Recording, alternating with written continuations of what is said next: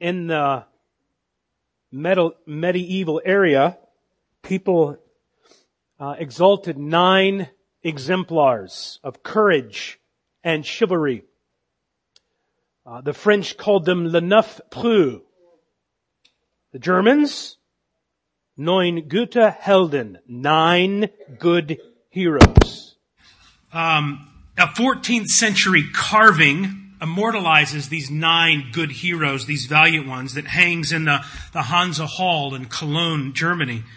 And among the 9 exemplary figures are renowned names that we know of, like Alexander the Great. There's Caesar.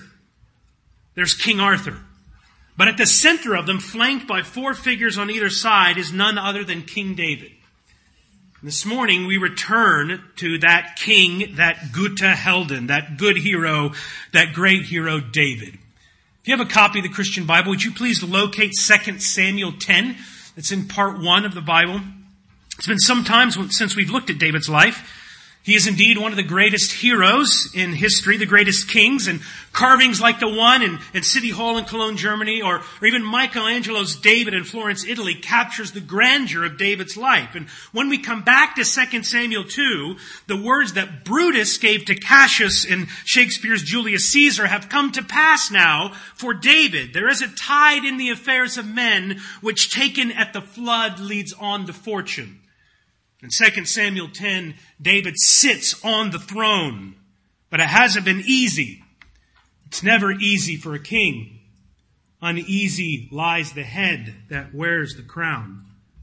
David has survived several attempts on his own life by the previous king, a king named Saul, who was also his father-in-law.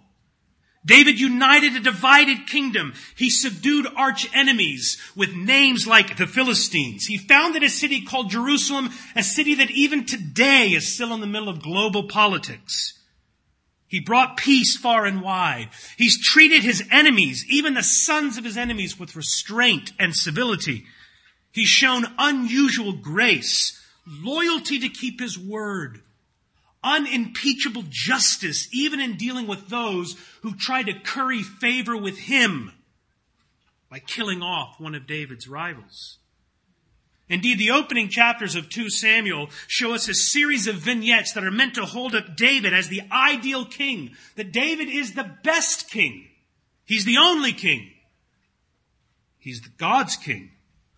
After all, in 2 Samuel 7, God made David his chosen king, a king through whom he's going to bless all the ends of the earth. And then set in the flow then of the Bible's overarching story, this historical king, this heroic King David then serves as a type. He prefigures the greatest of all kings to come. A king from David's own line, Jesus Christ, who's marvelously hailed in the historical documents of the New Testament as the Son of David. So David's greatness then lies not in who he is, but all the more in who he points to. Jesus Christ, the Son of David, who is the King of Kings, who is the Lord over all lords. And in a much, much lesser sense, friends, the most important thing about you and our lives is the same thing, not who we are, but who our lives point to. That's what's most important about our life. Thus, when we read of King David in the Bible, it's imperative that we not only look at David, but we put David on like a pair of glasses and look through them to see great David's greater son, Jesus Christ. Can I put it this way? God chose David's life to be a movie trailer for the marquee event of his son. That in the present life and experiences of David the king, we get a preview, albeit imperfectly, of the person and work of Jesus Christ.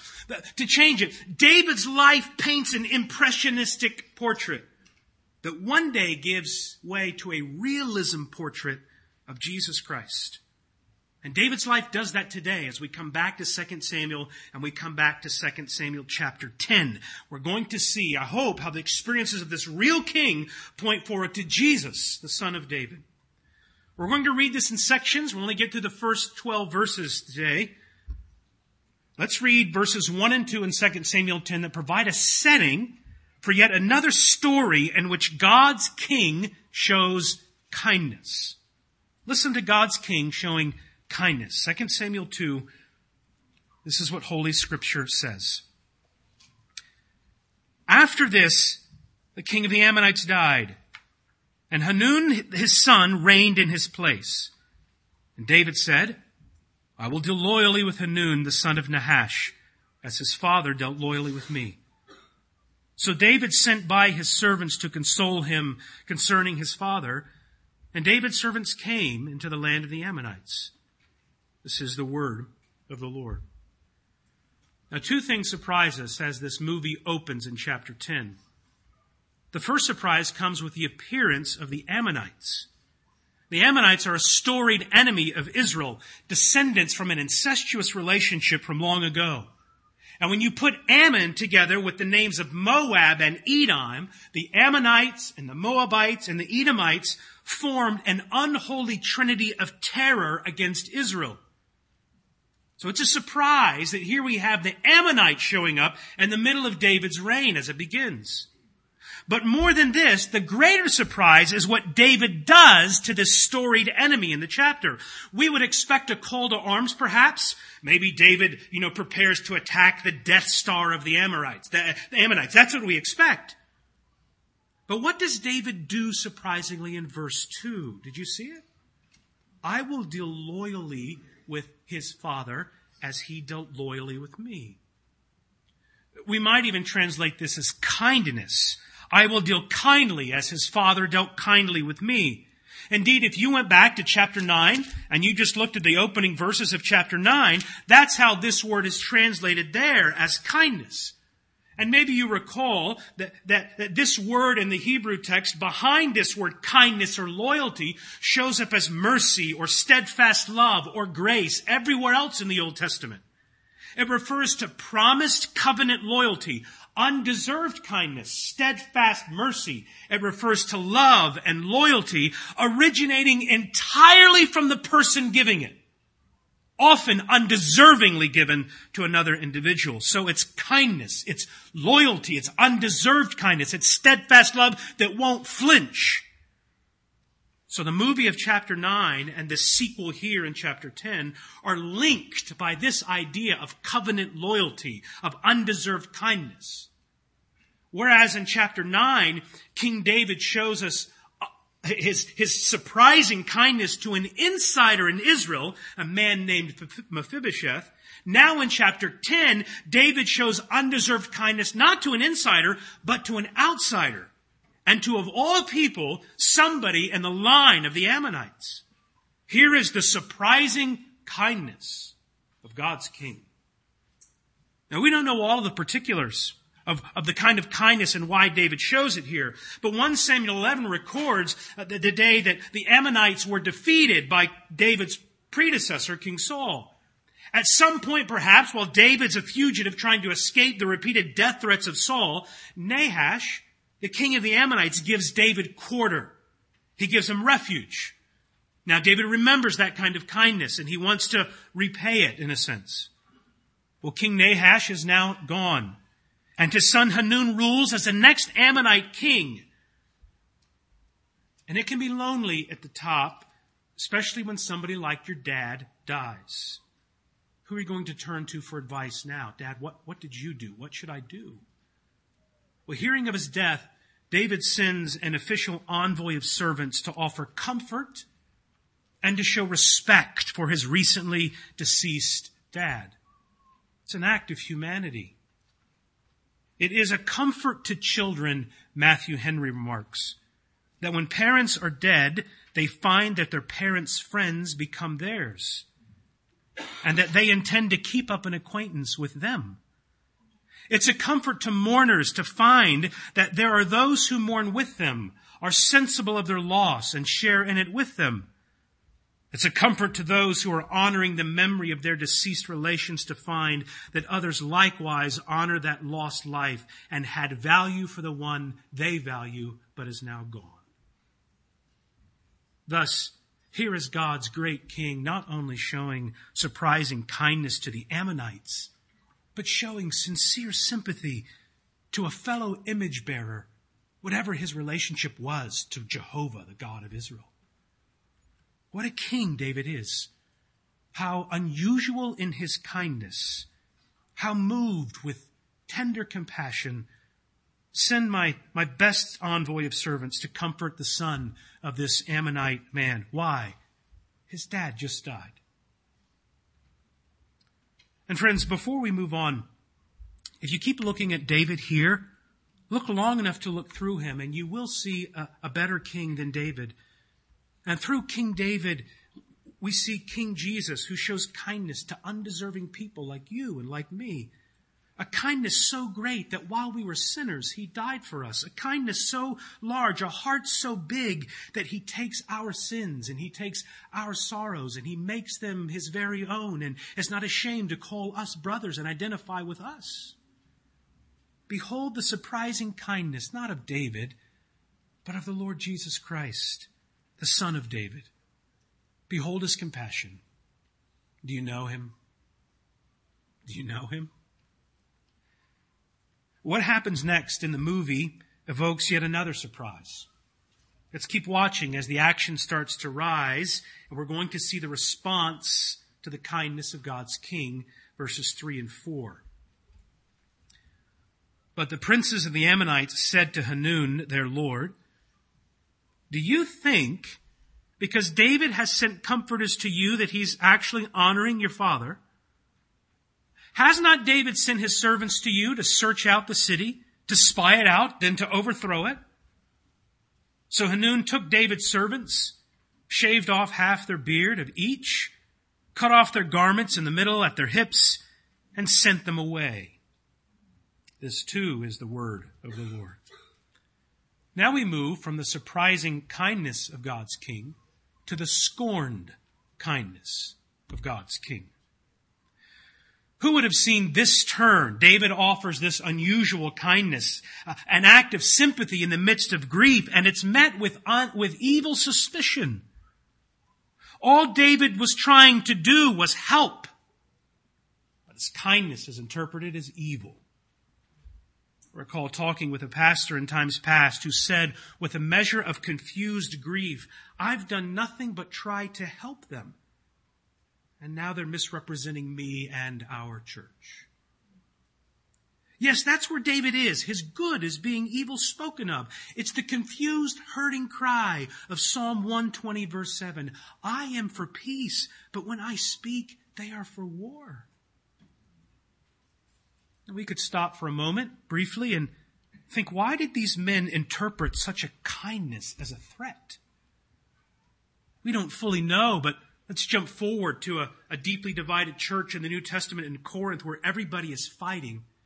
And Paul holds up the ideal of love to a deeply divided congregation and says, love believes all things, and it bears all things, and it hopes all things. And love doesn't ever think any evil. And love rejoices in the truth. But in 2 Samuel 10, they do just the opposite. They read harm into actions that are not there. David, I'm for peace, but they are for war.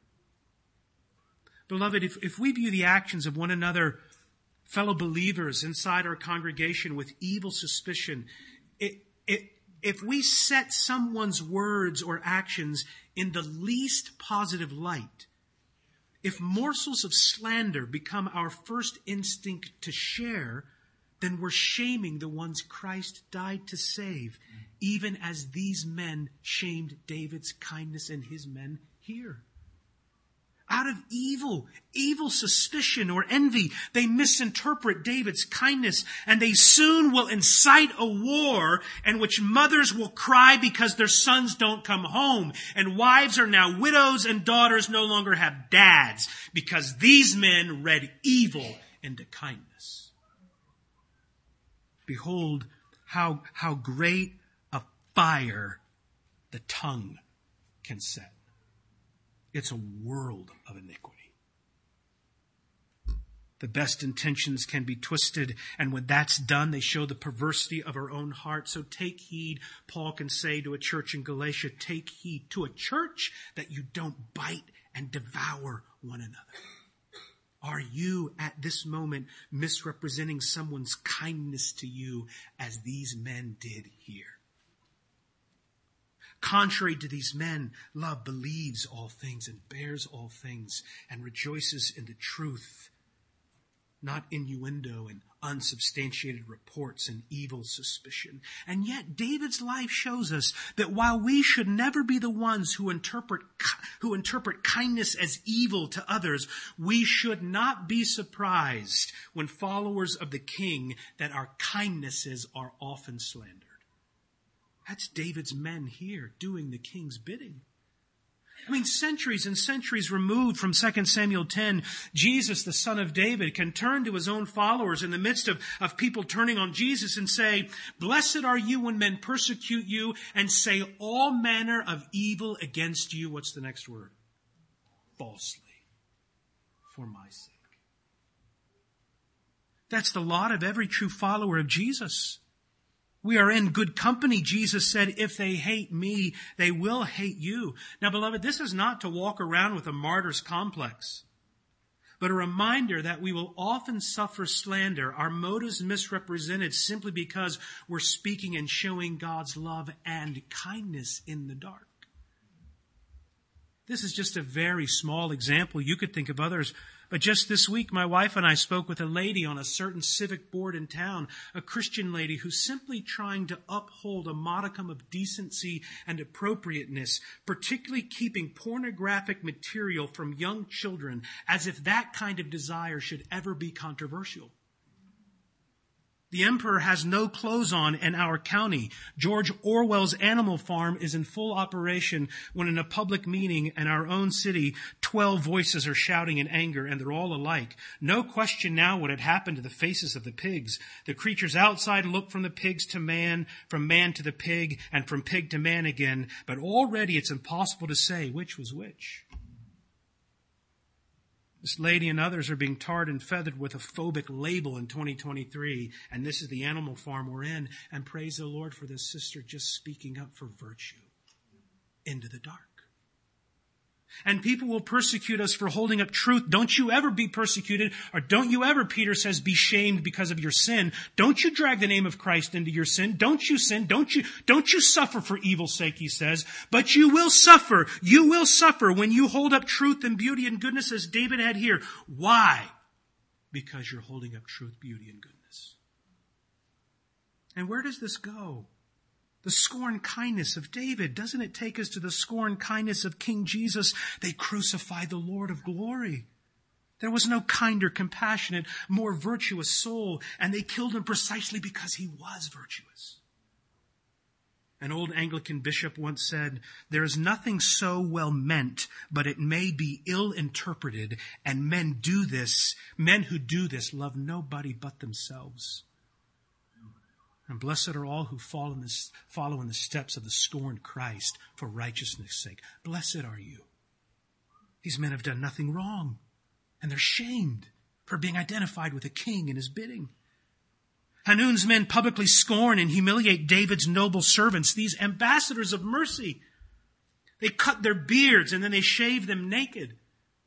In a culture in that day where there were clear, beautiful lines, appropriate lines marking out men and women, by shaving off their beards, they're mocking their manhood publicly. And by shaving off half of the beard, just half of the beard, they're saying, you're half a man.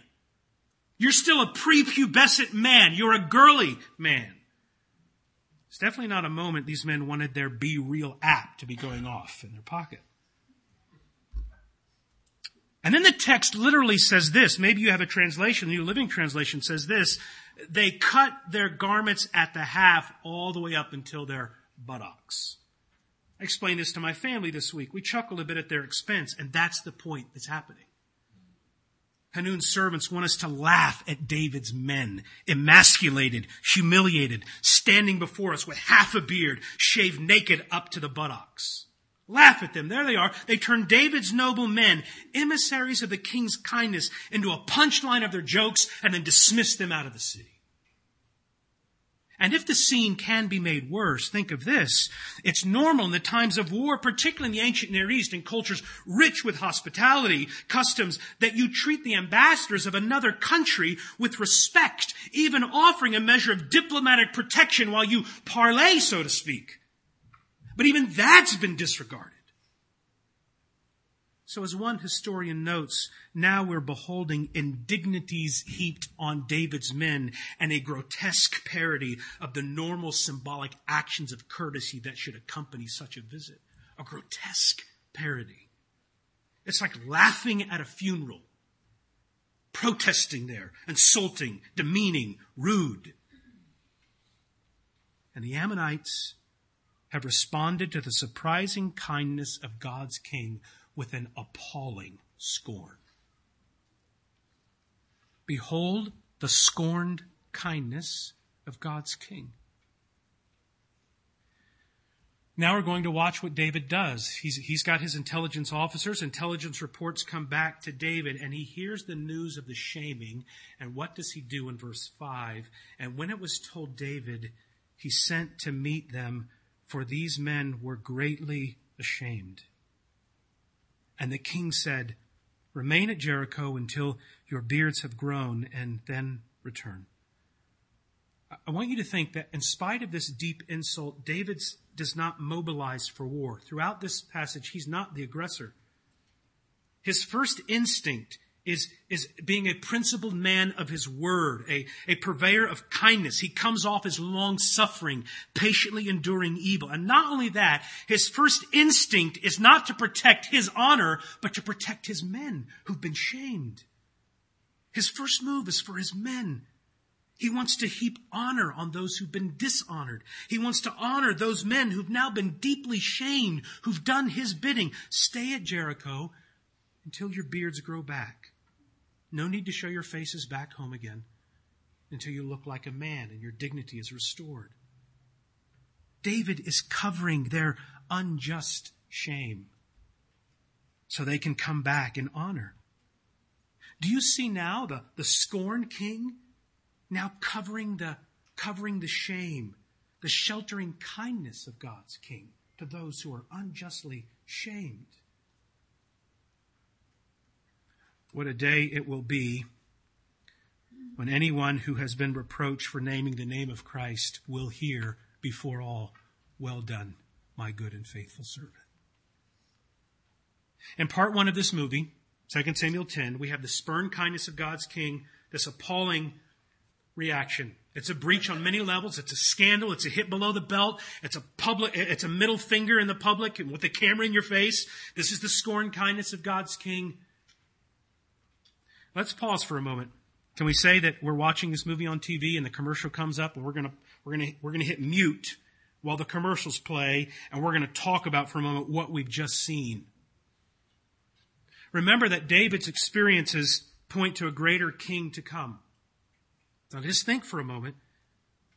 The hostility here then in 2 Samuel 10 is merely part of the hostility predicted in Genesis 3 when Satan was going to strike out against the seed of the woman, against God's line and God's king and kill him. And here is Satan striking out against God's king. And of course, there's the Lord Jesus. There's the Son of David, the fairest of all the sons of the earth, the noblest of kings hanging on a cross, wanted at that moment by neither heaven nor earth because he was too vile for heaven at that moment, and he was too virtuous for earth. The kings of the earth had taken counsel together. Their advisors had given them instruction, and their conclusion was this: let us break him. Behold the scorned kindness of God's king on the cross. Your gift of love they crucified. They laughed and scorned him as he died. The humble king they named a fraud and sacrificed the Lamb of God. And now what of us? Think of this, friend. God is blamed for all the evil in the world, but he's never praised for any of its goodness. 1,000 airplanes took off yesterday. Not one crashed, and all the people got off and walked into the arms of their loved ones. Yet not one news reporter or blog person wrote an article that said, there just might be a God after all. The sun and the rain fell this week on the just and the unjust, and we needed both. Yet no one wrote an article this week and said, just maybe there's a God. We blame God for all the evil in the world and praise him for none of its goodness. This is our response to scorning his kindness.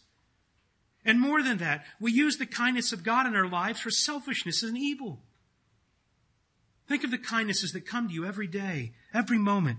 How many breaths this morning have entered your lungs and gone back out again, one after another? eyes to see in color, just in time for the colors of spring. And taste buds that seem to provide us with a palate for an infinite flavor combination so that you can always say, I've never tasted that before. And the warmth of the sun on your skin, the sun after the rain like yesterday, a remembered melody, a kiss, a job, a well-set table, a shoulder to cry on. And what do you use those for? Do you ever acknowledge the God behind all of those things? We assume there are birthrights, that God owes these things to us if he does exist. Every day he loads us up with blessings, with kindnesses, but we, I think, like the Ammonites, despise the riches of his grace, forgetting that his kindness is meant to lead us to repentance. I think one of the ways our sin is most often shown is by what we do with the gifts that God gives to us. We are glory thieves. We are plagiarists. We rip God off, claiming his work as our own. We take credit for everything. The breath, that's mine. The body, that's mine. The desires, that's mine. And when we use them all to express ourselves in whatever medium we do at school or church, the glory that's meant for God we take for ourselves. We're cosmic plagiarists. We're rip-off artists. That's thievery. You see, when you look at the story, we're not King David. We're the Ammonites in the story. We've scorned the kindness of the king. Friend, have you come to see that you have scorned the kindness of Jesus? And now we move from the scorned kindness of God's king now to part 2 of the movie. The commercials are getting over. It's about ready to come back on. And we're going to undo the mute button. And here's what we're going to see. Not the scorned kindness of God's king, but now the courage and faith of the king's servant. Let's read 6-10. What happens next? When the Ammonites saw that they had become a stench to David, the Ammonites sent and hired the Syrians in Beth Rehob, and the Syrians of Zobah, 20,000 foot soldiers, and the king of Maacah with 1,000 men, and the men of Tob, 12,000 men.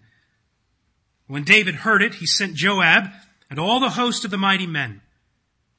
And the Ammonites came out and drew up in battle array at the entrance of the gate. And the Syrians of Zobah and of Rehob and the men of Tob and Maacah were by themselves in the open country. And Joab saw that the battle was against him, both in front and in the rear. He chose some of the best men of Israel and arrayed them against the Syrians. The rest of the men he put in the charge of Abishai, his brother, and arrayed them against the Ammonites. This is God's word. You see verse 6? The Ammonites realized they had really stepped in it. They had become a stench to David. Their foolish, stupid, impetuous acts now would lead to an all-out war. Somebody said a bit humorously that their actions of shaming David's servants were a bit like climbing into an electric chair and then wondering if, does this switch work? It's sheer folly what they've done. They've incited war.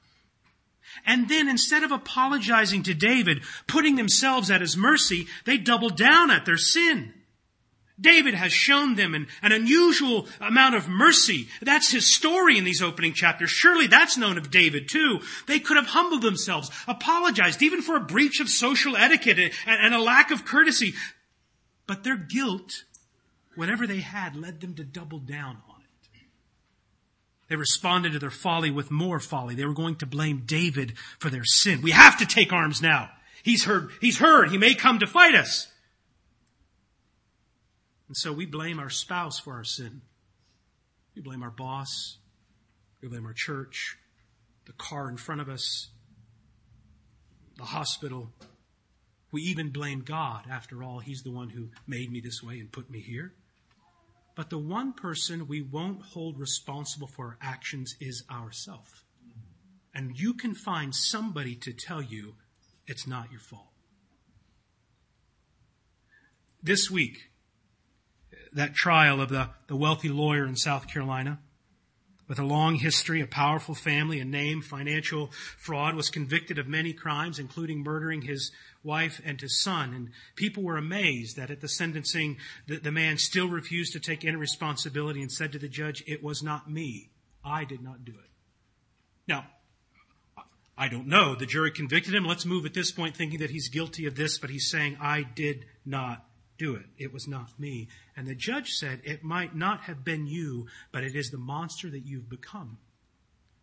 And that line from the judge stunned people. But here's the point. Every one of us before the Lord, the judge, is like that man saying, it's not me. I didn't do it. And the Lord says, it was you. It's the monster of your sin. It's like a man with a broken leg who goes around yelling at the ground for why his leg hurts every time he takes a step. But the problem isn't outside of you. It's inside of you. Friends, one sin does not give birth to one sin. Sin gives birth to triplets and septuplets.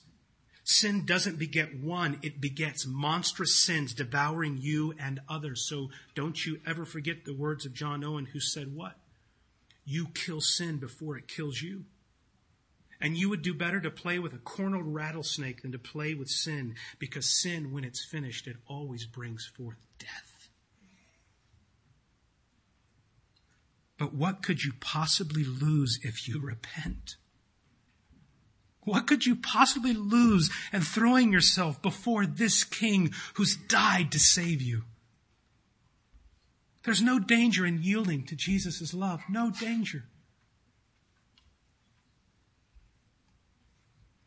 These arrogant knuckleheads in whom we should see ourselves, they don't want mercy.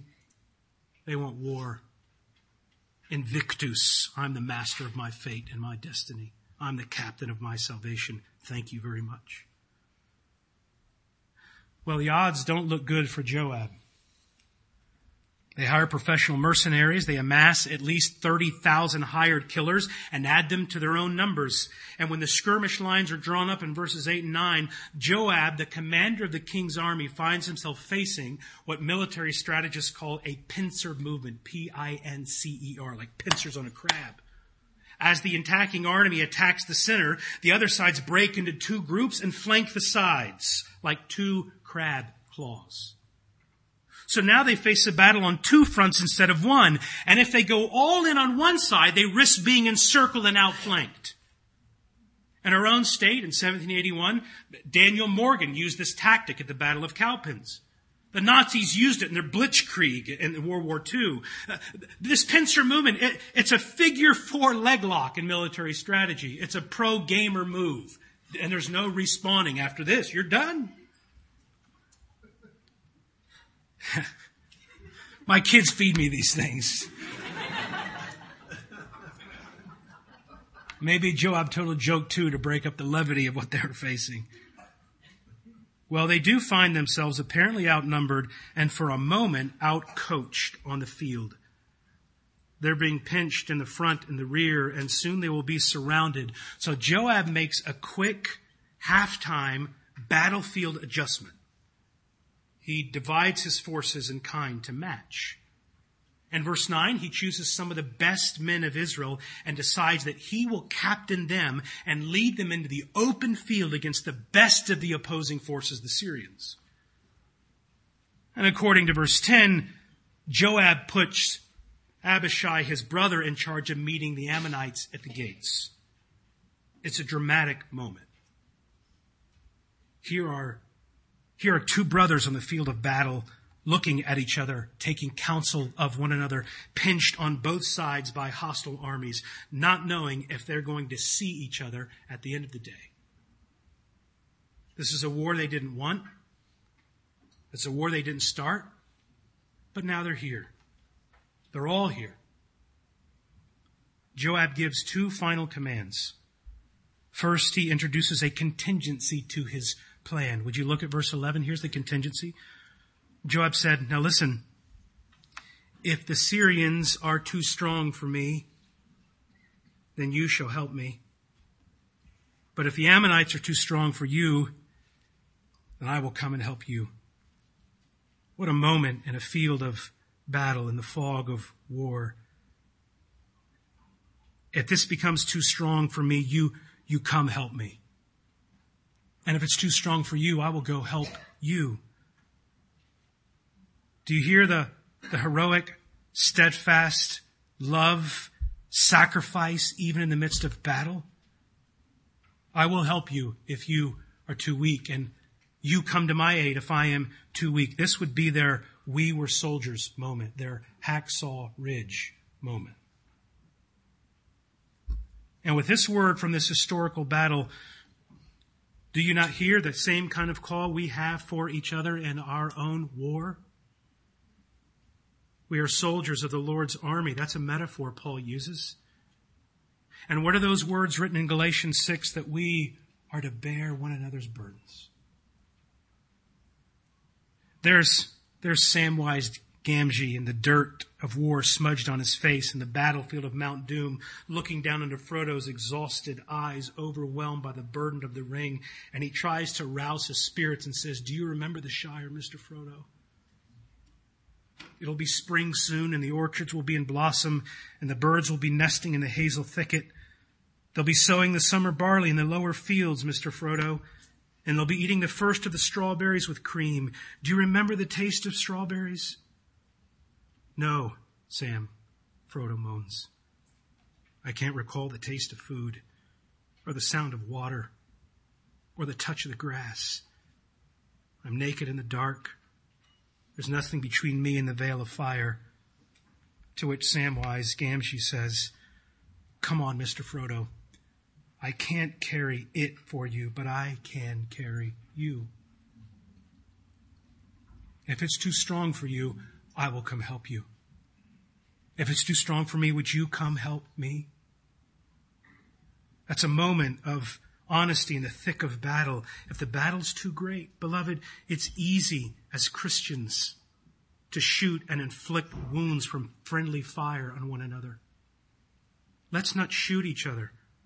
Let's carry each other's burdens and so fulfill the law of love. And let's have the humility to say, this is too strong for me. Would you help me? But Joab has one final command in the face of such fearful odds. I don't know. This is totally me. It probably didn't happen. But maybe Joab does this. Okay, enough of that moment, Abishai. Enough of that. Enough of that. Enough of that. He has one final command in the face of these fearful odds. And he wants the entire army to hear it. You know, remember that King Henry's courageous moment on the fields of Agincourt on St. Crispin's Day where he rallies his beleaguered men, grossly outnumbered. If we are marked to die, we are enough to do our country loss, and if to live, the greater share of the honor. God's will, I pray thee, is not one man more be here. We would not die in that man's company that fears his fellowship to die with us, but he who sheds his blood with me shall be my brother, be he ne'er so vile. That moment doesn't outshine this moment of Joab's rallying courage in the face of fearful odds. If your strength fails, I will help you. But enough of that, Abishai. We're not here to fail.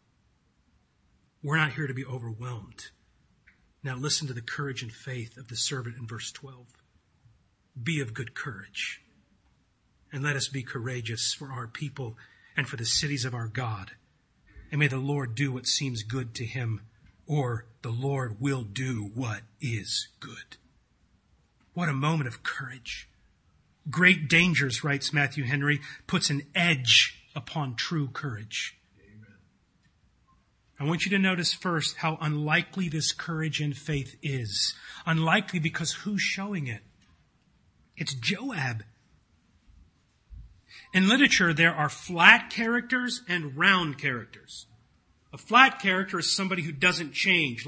Doesn't mean you don't like them, like Poirot, who's predictable, always the same. You know what's going to happen, like Monk. They don't really change. They're dependable. There are flat characters. There are round characters who are like ogres in Shrek. They're onions with lots of layers to them. They're complex, sometimes unpredictable. Joab is a round, complex figure. At times, he shows great loyalty to David. He even shows great faith in the Lord here. But other times, Joab refuses to follow David. And 2 Samuel 3, Joab goes against David's wishes in settling a score. At the end of David's life, Joab even sides against Solomon, David's son and successor, that leads to Joab's own death. He cuts a complex figure, a complex person, Like Ivan and Dostoevsky's brother Karamazov, who sometimes is deeply troubled and sometimes deeply intelligent, who sometimes seeks to solve the world's suffering, but also adds to it with his actions. That's Joab. What's the point of saying? It's simply this. If God can use the complex Joab, he can use any one of us. The finer point is this. Anyone can be faithful. God will use anyone who puts his trust in him. Anyone. Because you know it's not the strength of your faith, but the what? The object of your faith. So here's an unlikely hero who puts faith and courage in God. That means anyone can do this. But second, I want you to notice the humble courage. I know these overlap. Here's how one writer explains it. Joab will now apply his forces and strategic genius into full. But as a believer, he remains aware at the same time that this decision rests in God's hands. And he resolves himself to do this. The Lord will do what is good. Here's a great mystery in God's providence. God moves in mysterious ways. This is how you want to win with us being surrounded and outflanked. And this is where you have us? This mysterious way? This is a humble faith and courage. This is what we will do. And God will do what's good. Here's what I mean. Even though we know, big picture, that the Lord wins in the end, we don't know the outcome of any particular conflict you're engaged in at the moment. We have a promise that Christ wins, but we have no promise that we will survive any conflict that we are in. These all died in faith, but they all died. Some died never having received the promise. Some were sawn asunder. Some got their children back from the dead, but some went through the fire and didn't come out. We have no promise of, in this moment I will be delivered. No promise. That's humble courage. The Lord will do what's good.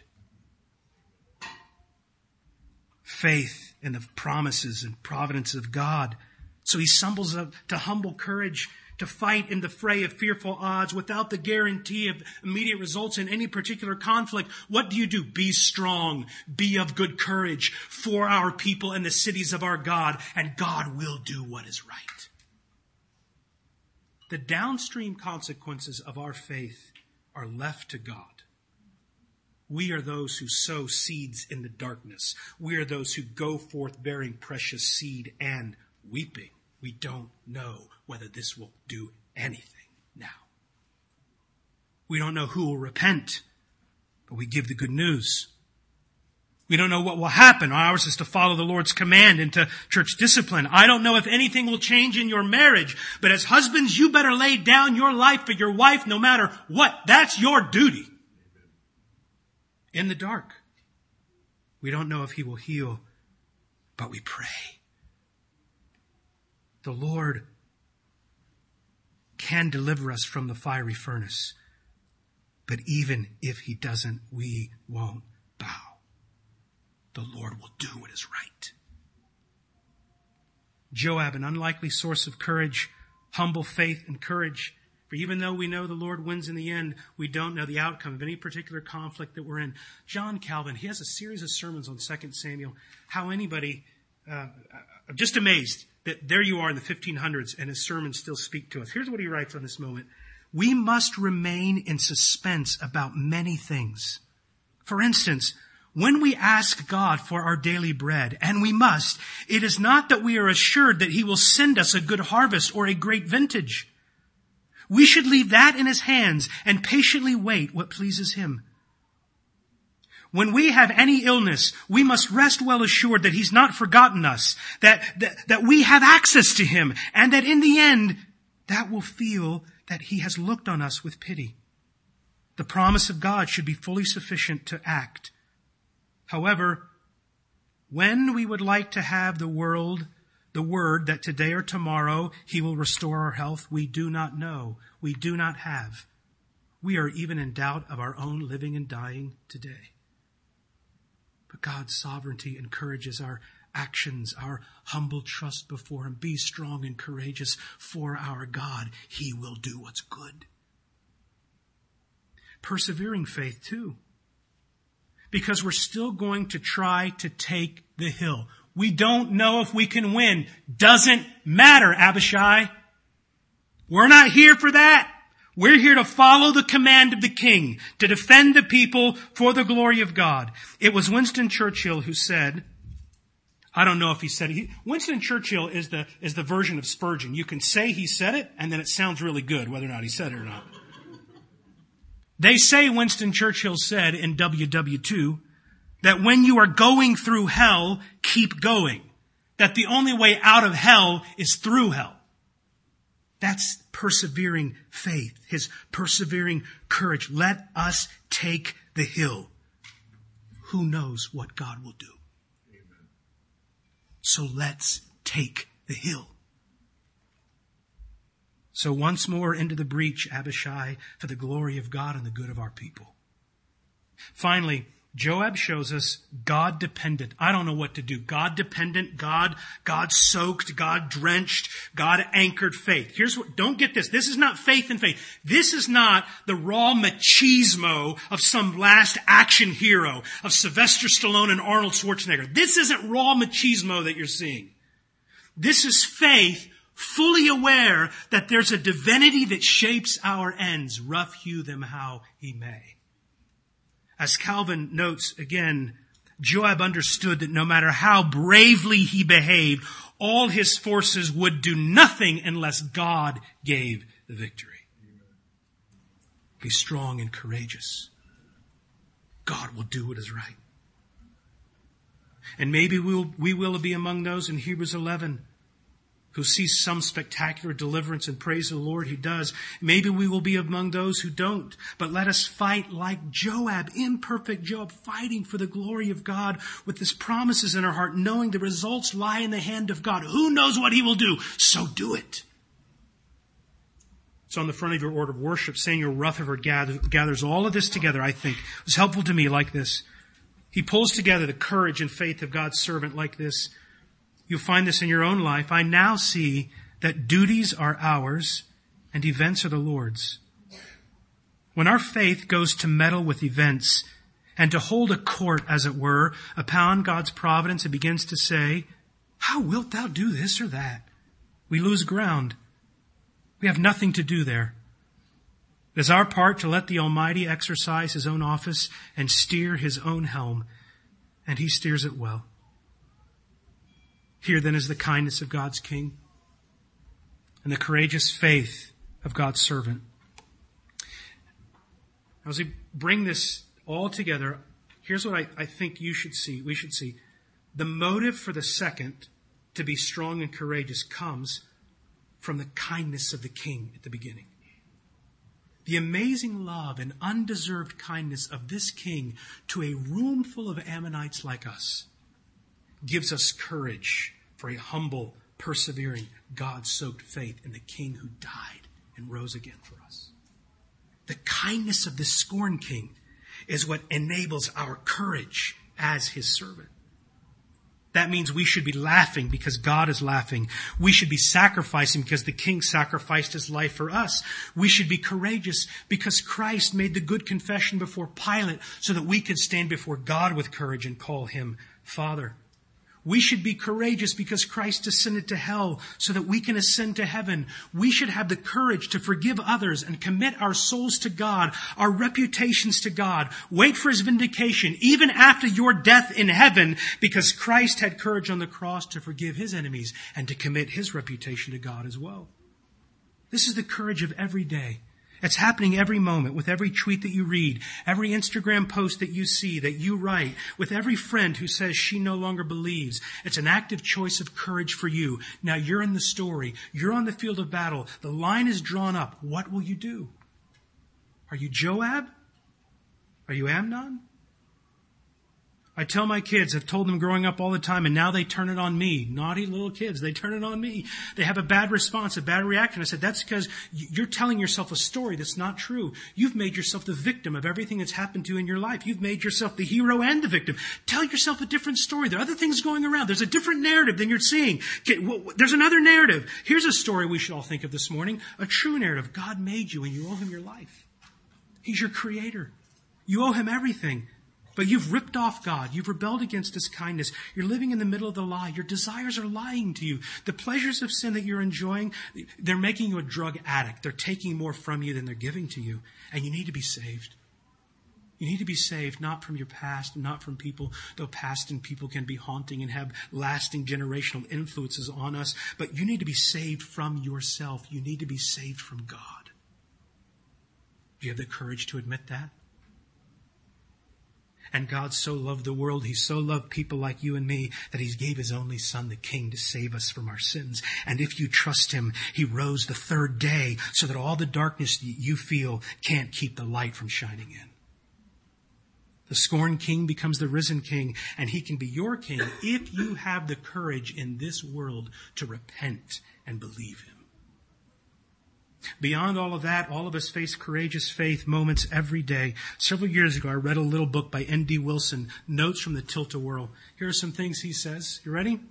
Don't resent your place in the story. Don't imagine yourself somewhere else.